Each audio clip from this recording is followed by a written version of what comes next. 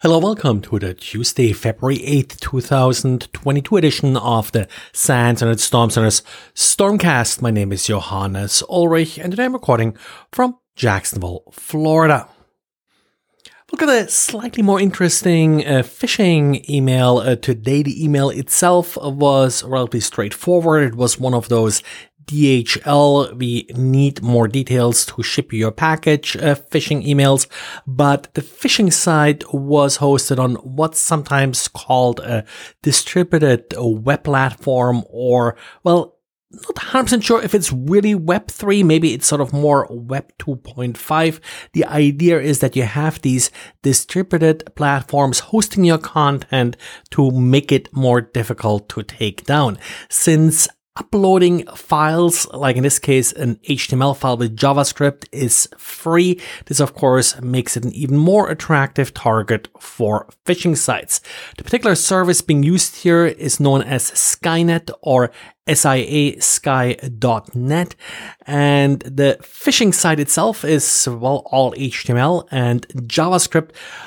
One way how they're trying to make things a little bit more plausible is by actually including rendering of the company's website. So at the end of the URL, you'll find your email address, and then it takes the domain part of the email address, sends that off to a free service that creates an image of the website, and it then displays that image as a background, making it a little bit look like you actually are visiting your homepage, and then there is this login page pop up on top of it. Similar with the company logo, it's also being included. Now, I've seen that many times before, and there are again services that this JavaScript connects to in order to pull in the correct logo based on the email domain. Now, as far as takedown notices go with these distributed web platforms, they should still work, and via Discord I found an email address to report this to Skynet.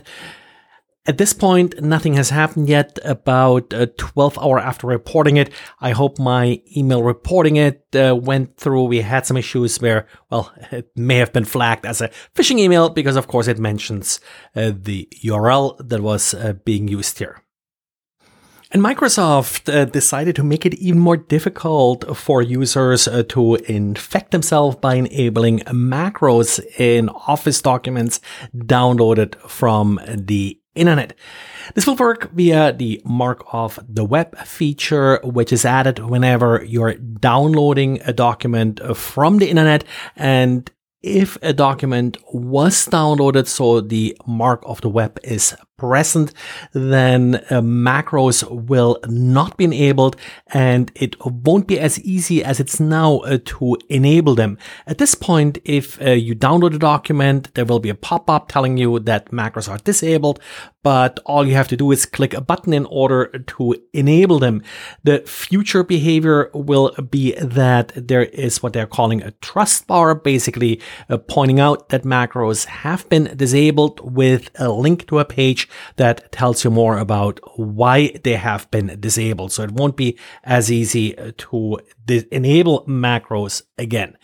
One little caveat here, this only works if you save the documents on an NTFS file system, because that is needed in order to actually use this Mark of the Web attribute.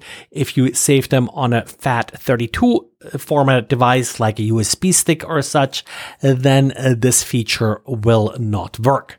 Starting in April, you'll see this show up in the preview version, and then later in the year, you'll see it in the normal default version of Microsoft Office. And I told you I'll be paying closer attention to flaws in backup software. The latest example, Acronis released an update for its backup software, TrueImage 2021. We are now at update 6 for this particular version. It fixes a number of local privilege escalation vulnerability, mostly due to loading of unsigned binaries, DLL hijacking, and of course a few improper access control checks. And the FBI released a bulletin with indicators of compromise for Lockbit 2.0. It's based on very recent samples. Now you may say, hey, I don't really need an indicator of compromise for ransomware because ransomware usually just tells me that it has encrypted my systems. One thing where these come in handy is that you may actually be able to detect a compromise before all of your files are encrypted. So take a look at this, and something nice to add to your endpoint security platforms. Well, that's it for today. Thanks again for listening, and talk to you again tomorrow. Bye.